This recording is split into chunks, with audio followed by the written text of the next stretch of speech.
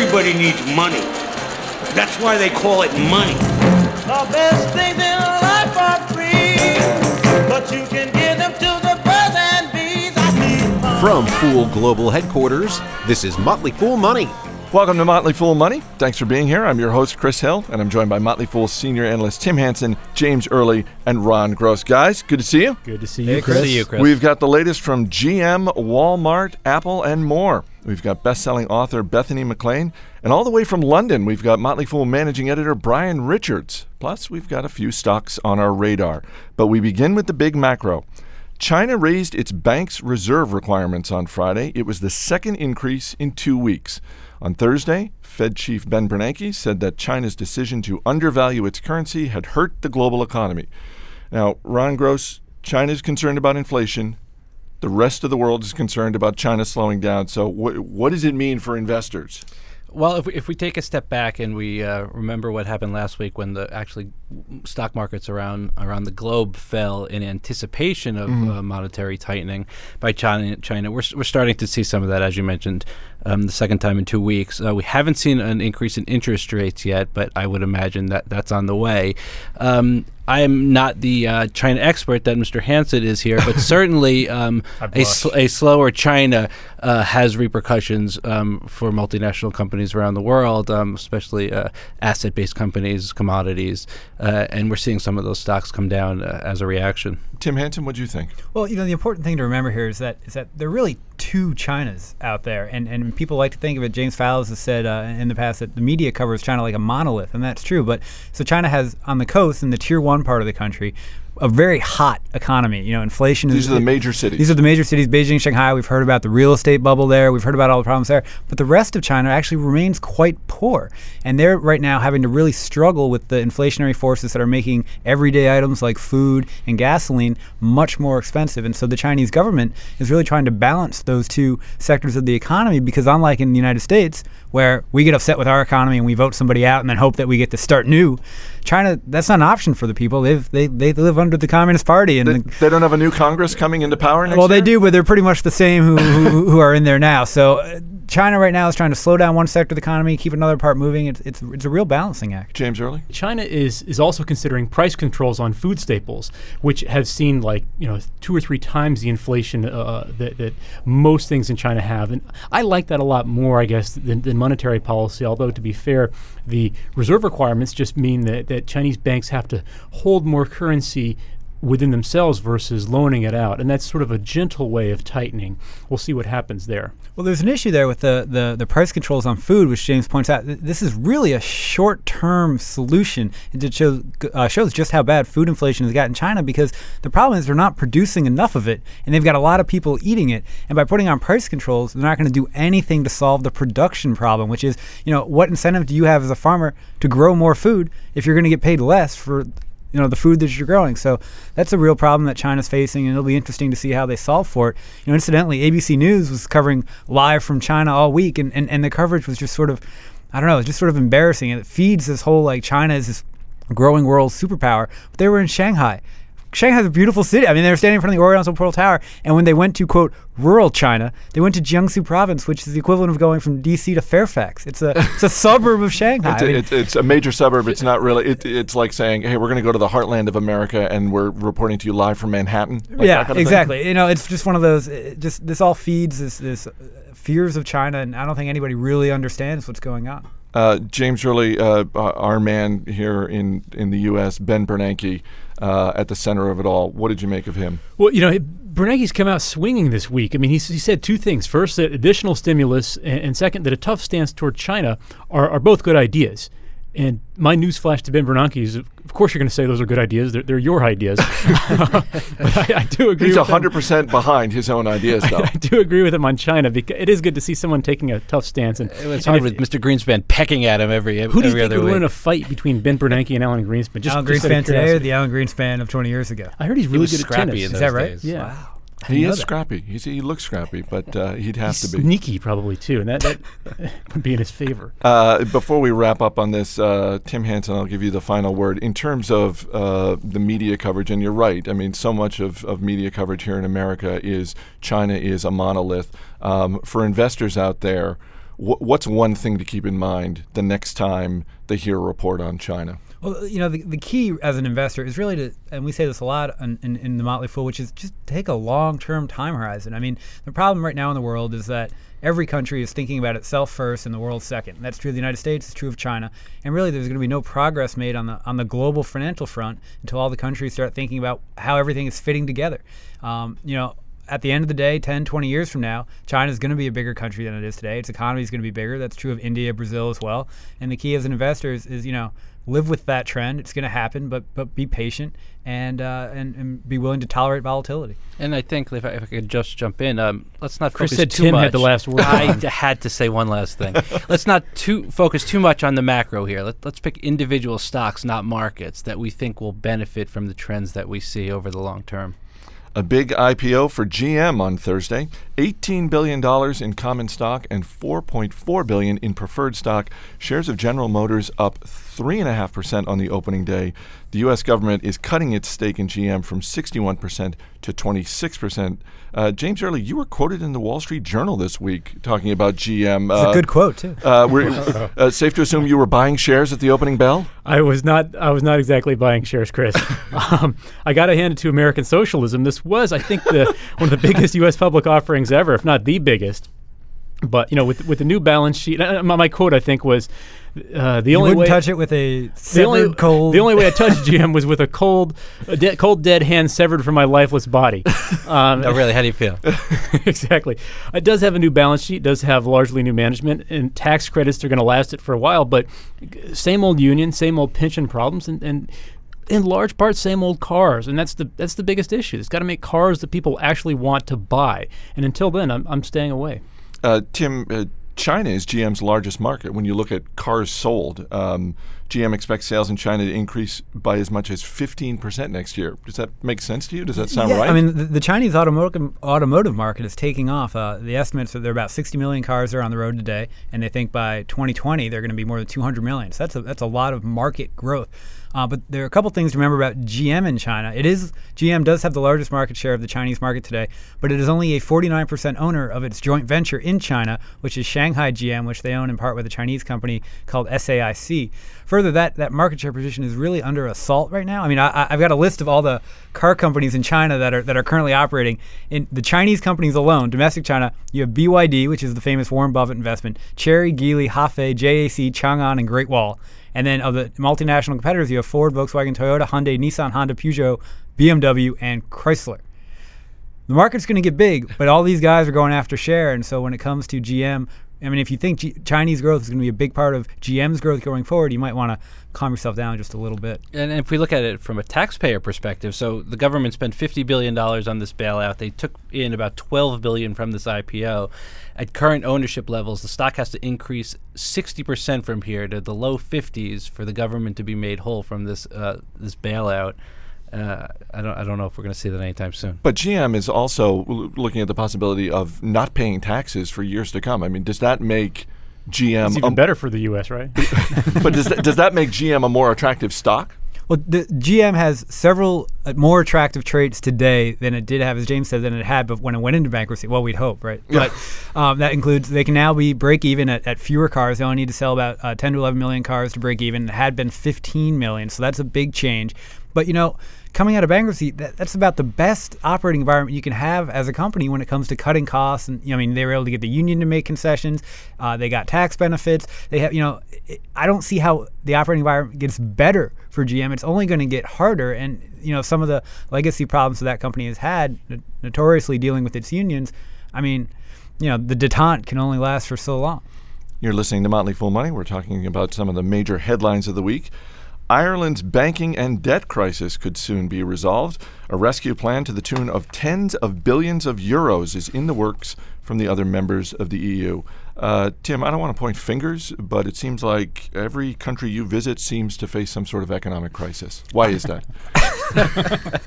Wow. Okay, so it's not a cause and effect, but what does it mean for investors here in America? Well, here are a couple stats about Ireland that are worth noting. One, the country has 13.9% unemployment right now. That's high. Two, it's going to run a budget deficit this year that's 12% of its GDP. And 3, it has banks with $90 billion worth of bad debt. To put that in perspective, Ireland's economy, the entire GDP is about $260 billion annually, which would make it roughly the size of Indiana. This would be as though Indiana has a $90 billion banking problem that they need to solve. And there's no way Indiana or Ireland would be able to do it on its own. They've been dragging their feet about accepting a bailout, but this is sort of par for the course with Ireland when it comes to Europe. They've been a thorn in the EU side for a long time. They're the only country that gets to vote on amendments and improvements to the EU.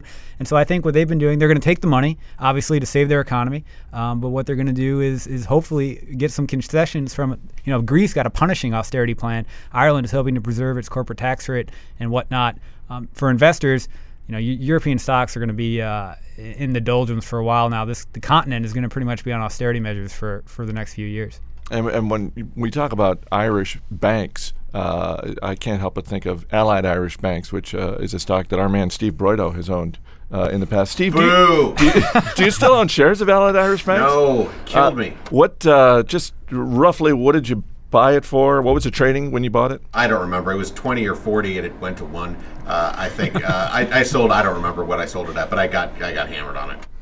But you have a rich inner life, so that makes you a better person. It doesn't sound bitter at all. It used to be a lot richer.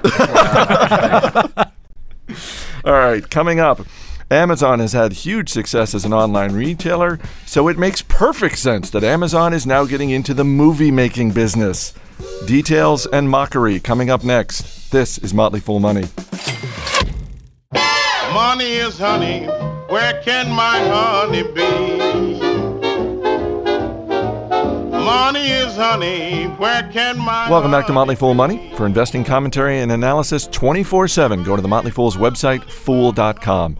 Chris Hill here in the studio with Tim Hansen, James Early, and Ron Gross as we dig into some more business headlines from the week. Amazon announced it's getting into the movie-making business with the launch of Amazon Studios. James Early, I'm an Amazon shareholder, and I slammed my head on the desk when I read this news. So can you make me feel better about this? Well, Chris, it is not as bad as you might think. I am holding off on sending up my script, Motley Fool Money, starring Steve Broido, behind the scenes. It's basically sort of like an American Idol contest for screenwriters. It's a portal deal for Time Warner that actually sort of gets the scripts and might employ them. Amazon would put in just $27 million, which is not a lot. The winning writer gets only $200,000, or I think $400,000 if the film grosses over $60 million, which is probably much less than the caterer for the movie gets. But I just don't know if they're going to get quality scripts. I mean, it's a small bet, which is a good thing for shareholders. The question is, where does it go from here? All right, as long as it's a small bet. I don't mind. It's a marketing expense. Exactly. Yeah. All right, Dell reported better than expected third quarter earnings with net income more than doubling. Ron, how is Dell getting it done? So yeah, this was a surprisingly good quarter. Margins were really strong, and the main thing people should know is that this is really a business-centric company now. When I think people think of Dell, they think of a consumer company. 20%, less than 20% of revenue now comes from the consumer business. And so they've done a nice job transitioning that. Analysts are wary about this margin strength going forward, and I am too, actually. I don't know if they can continue that, but for now, the quarter looks strong. Guys, a little retail operation you may have heard of. Wal-Mart reported earnings this week.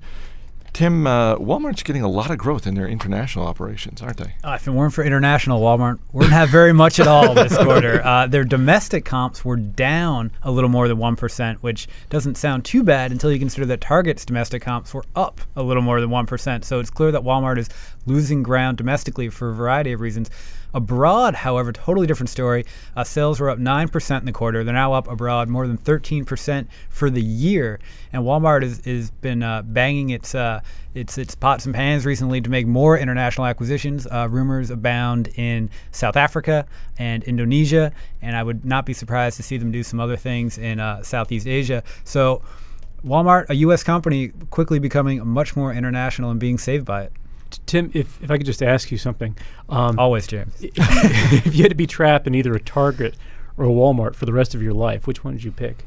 You know, I have a That's fear. a weird question. To account for evolution of the store concepts, too. This has been undiagnosed, but I have a fear of big box stores. My wife does all the shopping at big box stores, and I will only shop at Whole Foods because I find the lights very mellowing.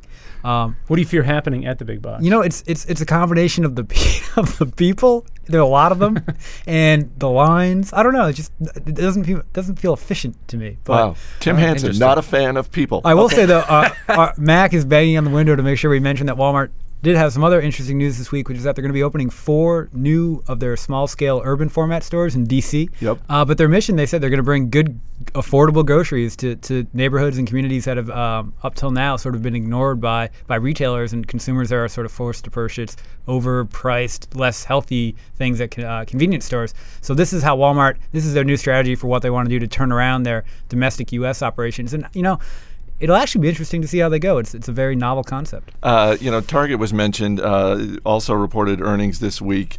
Both Target and Walmart seem to be projecting pretty rosy holiday retail forecasts. Do we think that's likely to happen? Obviously, Tim, you're not going to be shopping there, but well, there's a quirk here, which is that if you go to Walmart and Target today, you'll find that they're already decorated and ready to go for Christmas, the holiday season. So they're projecting sales. And they have been for a little while. It's August, right? So they're projecting that sales for the holiday season will be better than last year. What they're not telling you is that the holiday season this year is 3 months longer. So we'll see how that goes. Chris, I think the value propositions that these stores offer might do well. The higher end, I'm not so sure, but the Costco's, the Walmarts, the Targets, they might do well. And finally, on Tuesday, Apple announced the Beatles' music has finally been added to the iTunes library. Guys, is this something that moves the needle for investors, or is this more just sort of a cultural interest story? What do we think?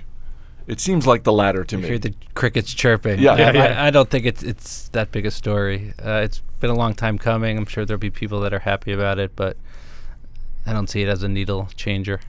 But anytime Apple has the opportunity to go and pat itself on the back for something that's not a real development, I'm channeling Seth Jason here since he's not on the show this week. Anytime Apple can do something that doesn't matter but get massive media coverage for it, they got to do it. Well, maybe not surprisingly, sales of Beatles songs spiked. There are, as of this taping, there are 15 Beatles songs in the top 100 right now on iTunes. Anyone care to guess what is the number one selling Beatles song right now on iTunes? Ron? Sgt. Pepper? Tim? I want to hold your hand. I was going to say that. I'm looking for a song title. Steve, what do you think? Strawberry Fields? Can't Buy Me Love? You can't guess twice. Yeah, it's only one. I just did, though. I mean, we know you're bitter. You're bitter about all the money you lost on Allied Irish Banks, but you can only guess one. No, it's "Here Comes the Sun." A good recession song. Exactly. But I should also point out that there are no Beatles songs in the top 25. We were talking about this before the show about how the typical iTunes customer is much more focused on sort of a younger demographic. I think some song from Glee is the number one song. Why I don't even know what Glee is. On Glee? It's on Fox. It's prime a show time on Fox? Yeah, it's about high school kids. The kids love it. Very popular with the kids. You say goodbye, and I say hello. Hello, hello. I don't know why you say goodbye. I say hello. Hello, hello. I don't know why you say goodbye. I say hello. Ah, the kids from Glee. Those kids can sing anything. All right, the guys will be back later in the show to talk about the stocks that are on their radar. Remember, you can always email us with your questions and comments. Just drop a note to radio@fool.com. Up next, best-selling author Bethany McLean on the hidden history of the financial crisis. This is Motley Fool Money. Welcome back to Motley Fool Money. I'm Chris Hill.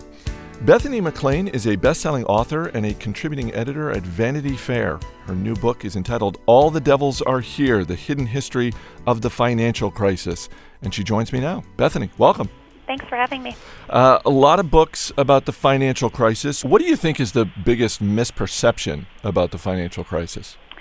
I think one is that it was a crisis about home ownership, and it really wasn't. Subprime lending was never about home ownership. It was about allowing people to use their homes as ATMs, and the government went along with it so that in order to keep consumer spending up. But the whole notion that the crisis proves one way or the other that home ownership is or isn't a good policy, and I'm not saying it is, I'm not defending it, but it wasn't about that. It was about credit, not about home ownership. What surprised you the most when you were working on it? I think I started with far more of a bias toward personal responsibility, and I still have that, but I basically thought it was people's responsibility not to take out loans they couldn't afford, and I still believe that, but the more I dug into the behavior of the lenders in this crisis, the more I thought they have a lot to be ashamed for. And one really telling moment was finding this internal Washington Mutual presentation that talked about how you convince somebody who really wanted a 30-year fixed-rate mortgage to take out an option arm instead. Oh, lovely. Yeah, great. You're listening to Motley Fool Money. We're talking with Bethany McLean. Her new book is All the Devils Are Here, The Hidden History of the Financial Crisis. There's blame for everyone in this book, Wall Street investment banks, the Fed, the ratings agency. Are there any angels in this book at all?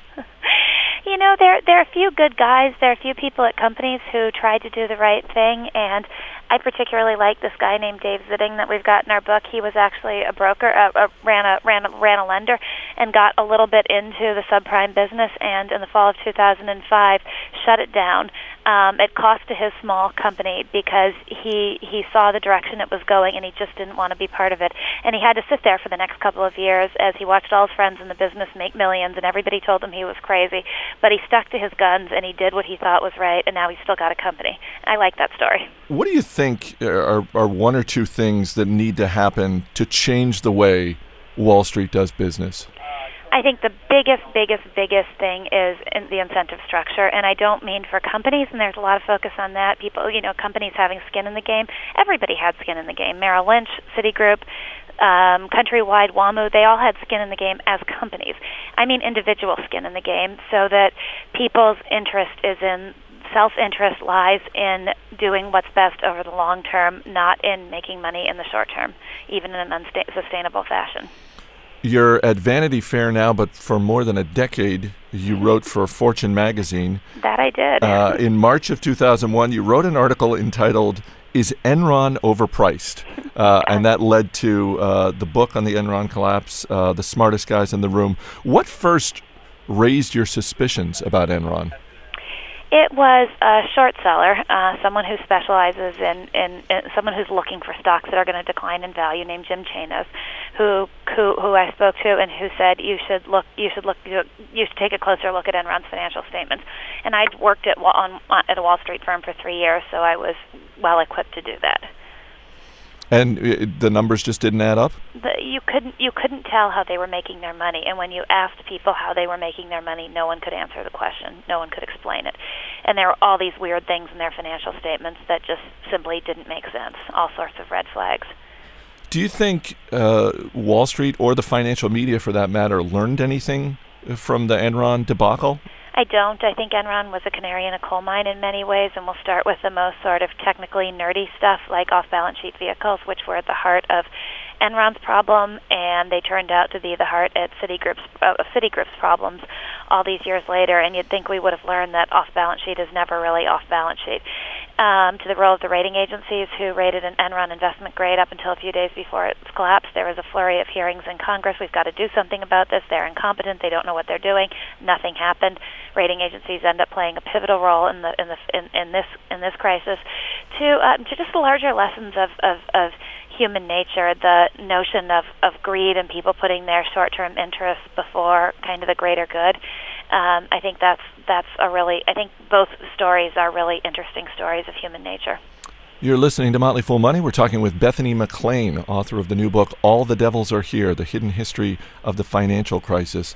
In reading your book and in thinking about your previous book about Enron, there seems to be an Emperor Has No Clothes aspect to both stories. Why is it that it seems like no one ever listens to skeptics on Wall Street? Why is that? That is such a great way of putting it, and I think there are a couple of reasons for it. I think that skeptics are saying what nobody wants to hear, and everybody's interest is in seeing onward and upward, right?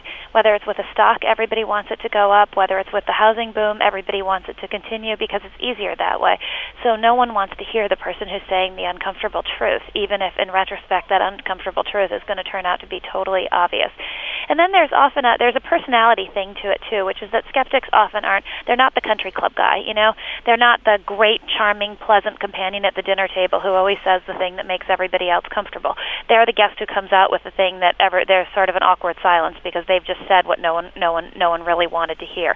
And so that makes people dismiss them, and it's really unfortunate. I think if we could take one lesson away from both episodes, or probably from any episode, it's that regulators and all of us should pay attention to those skeptical voices. What do you think are a couple of lessons for individual investors, in the wake of the financial crisis? Is it to get more steeped in the balance sheet when you're looking at a company? Is it to just avoid financial stocks? Is it to beware company executives who cry innovation? Because that's another thing that seems to come up. Yeah. I think there are a lot of good lessons. I think all of those things are true. I think the old cliche, if it's too good to be true, if it seems too good to be true, maybe it is, because every single financial scandal always, in some respects, requires the complicity of its victims. Whether it's a belief that home prices can go up, a belief that Enron can produce money out of nowhere, a belief that Bernie Madoff's fantastic, consistent returns were really real. But if there's another lesson that people can take away from this, I think it's that credit has been oversold in our society.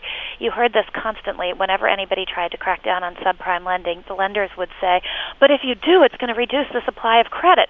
And the politicians would echo that and say, but if we do, we might reduce the supply of credit. And the industry is still saying the same thing today, to which I say, whatever happened to living within your means? The only people too much credit is good for are the financial companies, when they can rake fees off the credit that you're taking out. It's not good for you. And if there's one thing you can do above all else that's good for your financial health, it's to live within your means. Oh, Bethany, you're talking like a crazy person now. I know, aren't I? It comes from someone with a shoe habit, let me tell you. But how do you invest your own money?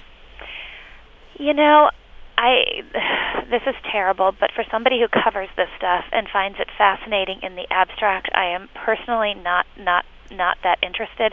For years, it was never really an issue for me because I didn't have any money. So, being a journalist in New York, you don't actually have to worry about where you invest your money because it's all you can do to pay your rent.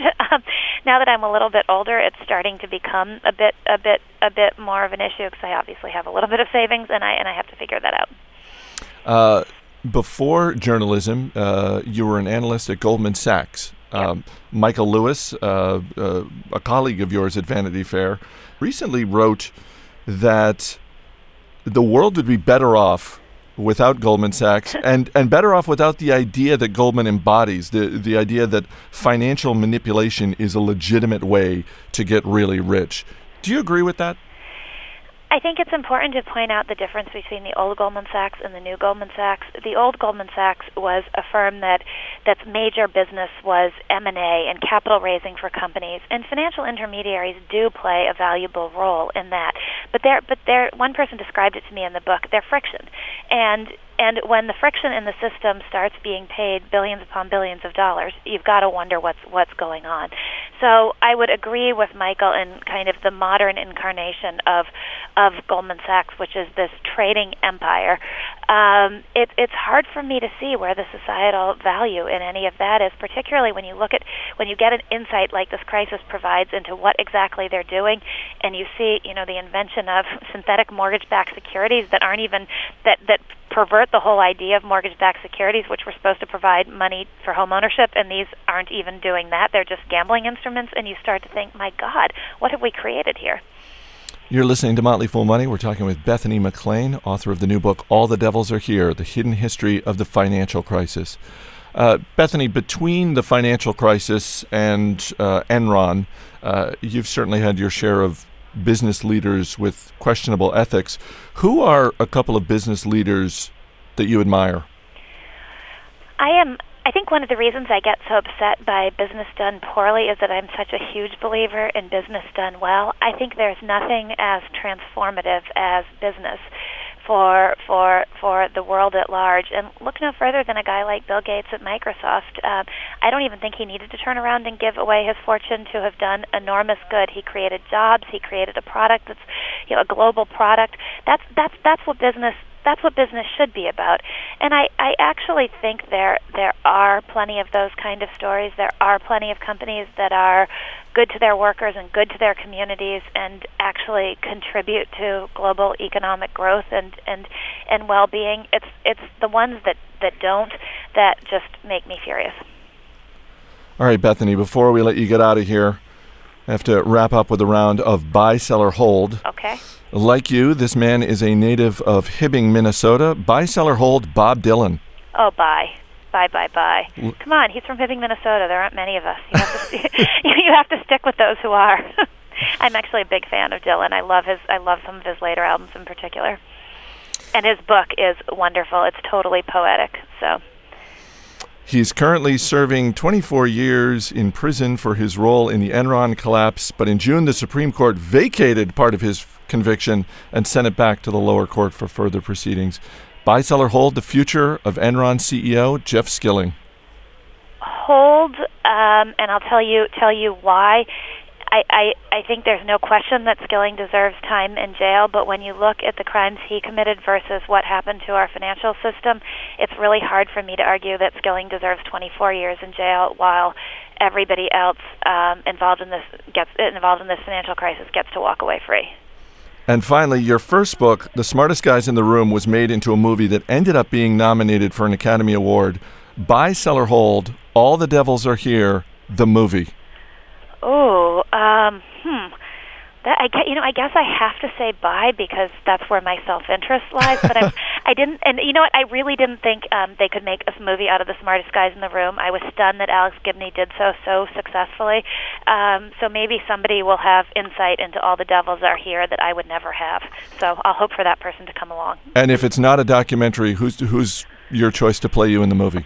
To play me? Oh, good Lord. How about Cate Blanchett? She's my favorite. Oh, you know what? We'll get her agent on the phone right after this. That sounds like a great plan. The Huffington Post calls it the best business book of 2010. The book is All the Devils Are Here, The Hidden History of the Financial Crisis. Bethany McLean, thanks so much for being here. Thank you so much.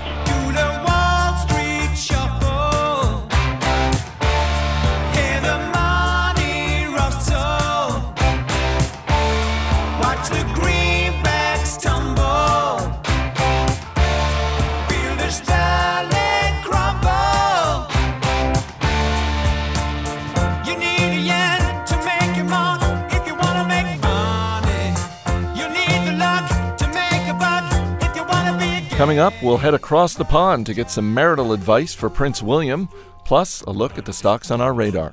This is Motley Fool Money.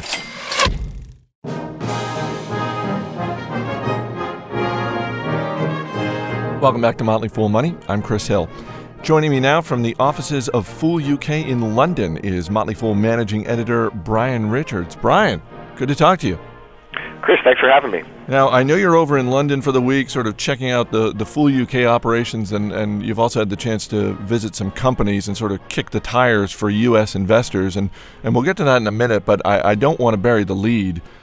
What is the mood like there in the wake of the big Prince William engagement news? We're talking nonstop coverage over here, Chris. It was the lead story on the revered Financial Times business-oriented newspaper. And the thing that I don't understand is it happened last month. They got engaged last month in Africa.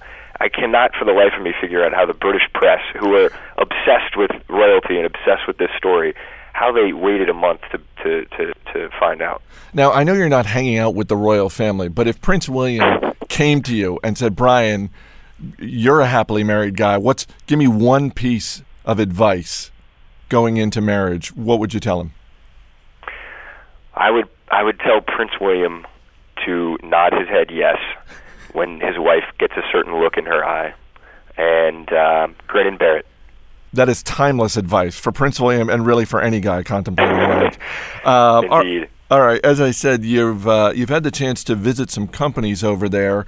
One of the companies, Diageo, the huge beverage conglomerate whose brands include Smirnoff, Johnny Walker, Bailey's, Guinness. I'm guessing that was a really awesome tour of their office. Yeah, and we weren't even in their headquarters, which are sort of located on the outskirts of London. We were at a satellite office in central London, St. James's Square, which is a quite nice satellite office, particularly because as you walk in, instead of having a game room, as you would see at the full global headquarters in Alexandria, there is a fully stocked bar with every premium version of Diageo spirits, including the Johnny Walker, $500 a bottle scotch that normally sells behind like a glass enclosed case at a liquor store. So that was impressive to us, as you can imagine. No samples? It was a little early in the day, and we didn't want to get our Don Draper on. So instead of sipping scotch over our meeting, we instead stuck with coffee and water. Any insights into the Diageo business that you want to share for U.S. investors?